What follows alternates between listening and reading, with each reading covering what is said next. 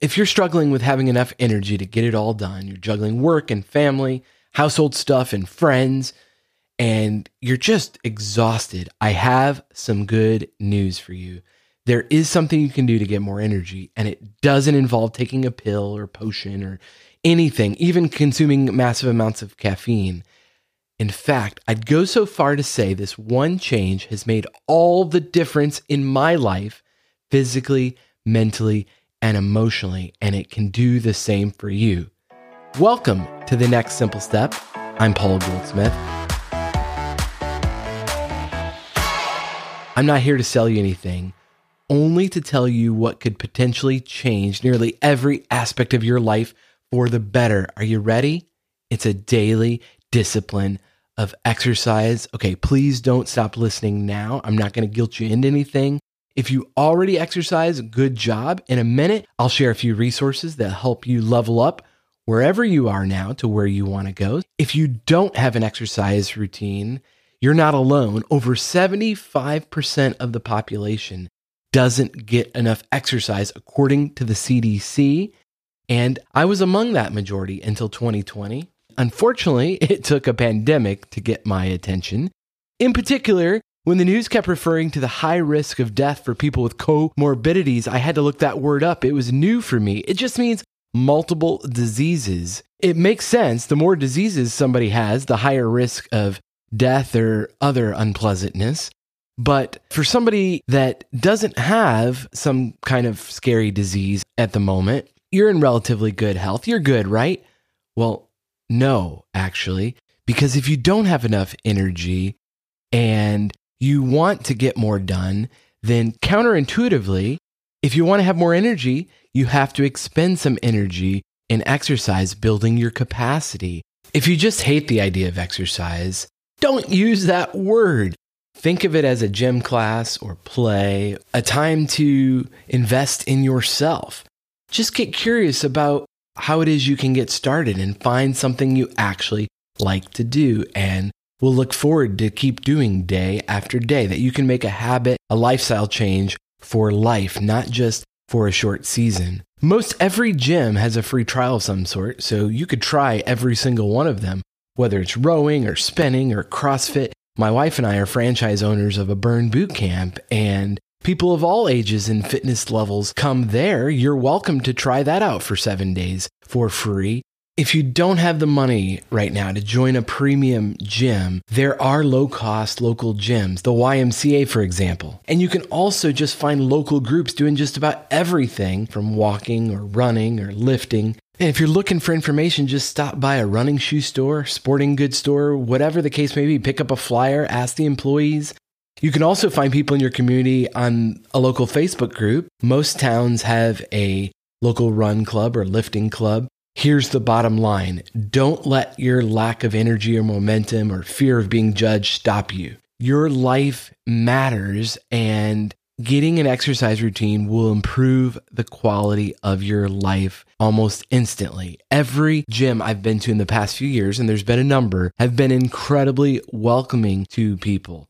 Everyone has a day one, and the people in that gym had a day one, and they want to encourage new people. Everyone knows how challenging it is to overcome the inertia of not working out, of being out of shape.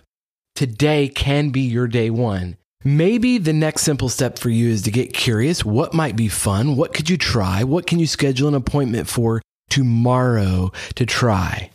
What action can you take right now to start that pinwheel, that you can really start a better habit? Here's the thing. Exercise gets a bad rap as something you do when you have a massive problem, like you want to lose a bunch of weight or you get a health scare from the doctor. And then it's like, well, is it too late? Well, it's never too late as long as you have air in your lungs and you're able to move. Exercise can help you where you're at today. And it's not just the greatest proactive health measure you can take, but it's also lifespan extending. And the older you get, the slower you become, and life gets more physically and mentally challenging. You can stave that off. You can get more vibrant and stay vibrant longer with exercise. It's the primary life hack to slow aging and improve your mental and physical and emotional health. You don't have to take my word for it. I highly recommend you check out this book from Dr. Peter Attia. It's called Outlive: The Science and Art of Longevity. And in it, he writes, the data are unambiguous. Exercise not only delays actual death, but it also prevents cognitive and physical decline better than any intervention. Now, the cognitive decline really got my attention because my mom had dementia in her early 60s, and it was devastating to witness. I wouldn't wish that on anyone. I certainly don't want to develop that. If there's anything I can do to stop it, or at least slow something that is mind-destroying, that is life-destroying, if you can protect your brain, and there's a ton of evidence you can with exercise, why wouldn't you? In Outlive, Dr. Attia also coined a term that has really stuck with me. He calls our last 10 years of life the marginal decade, and most people have no clue the day you enter it. Maybe you're in it now and you just don't know. Regardless, the marginal decade is critically important to think about because it's, for most people, the lowest quality of life, and physical health significantly declines in your last 10 years. A lot of people just check out. They're miserable for the last 10 years of their life.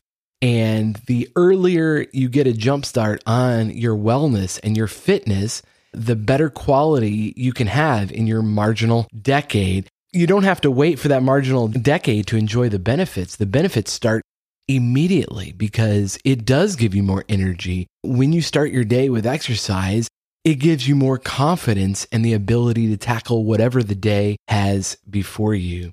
If you don't know where to start when it comes to exercise, it doesn't take much. Dr. Attia actually says going from 0 weekly exercise to just 90 minutes per week can reduce your risk of dying from all causes by 14%.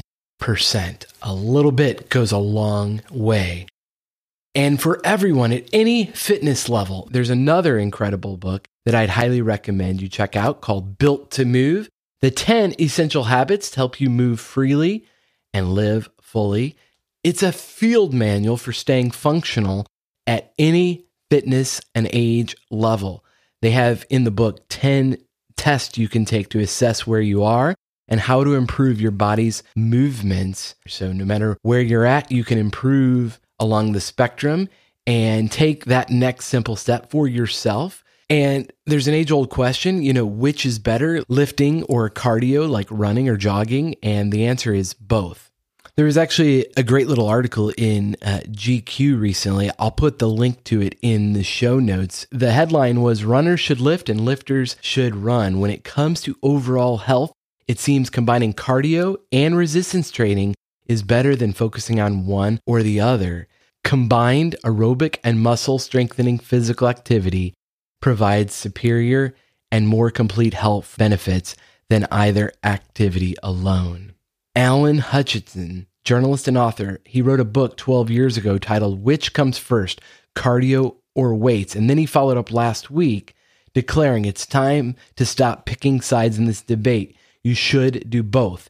Each activity has its own suite of benefits. Cardio is superior in improving heart health, circulation, and cholesterol, while lifting weights is more impactful on basal metabolism and blood sugar control.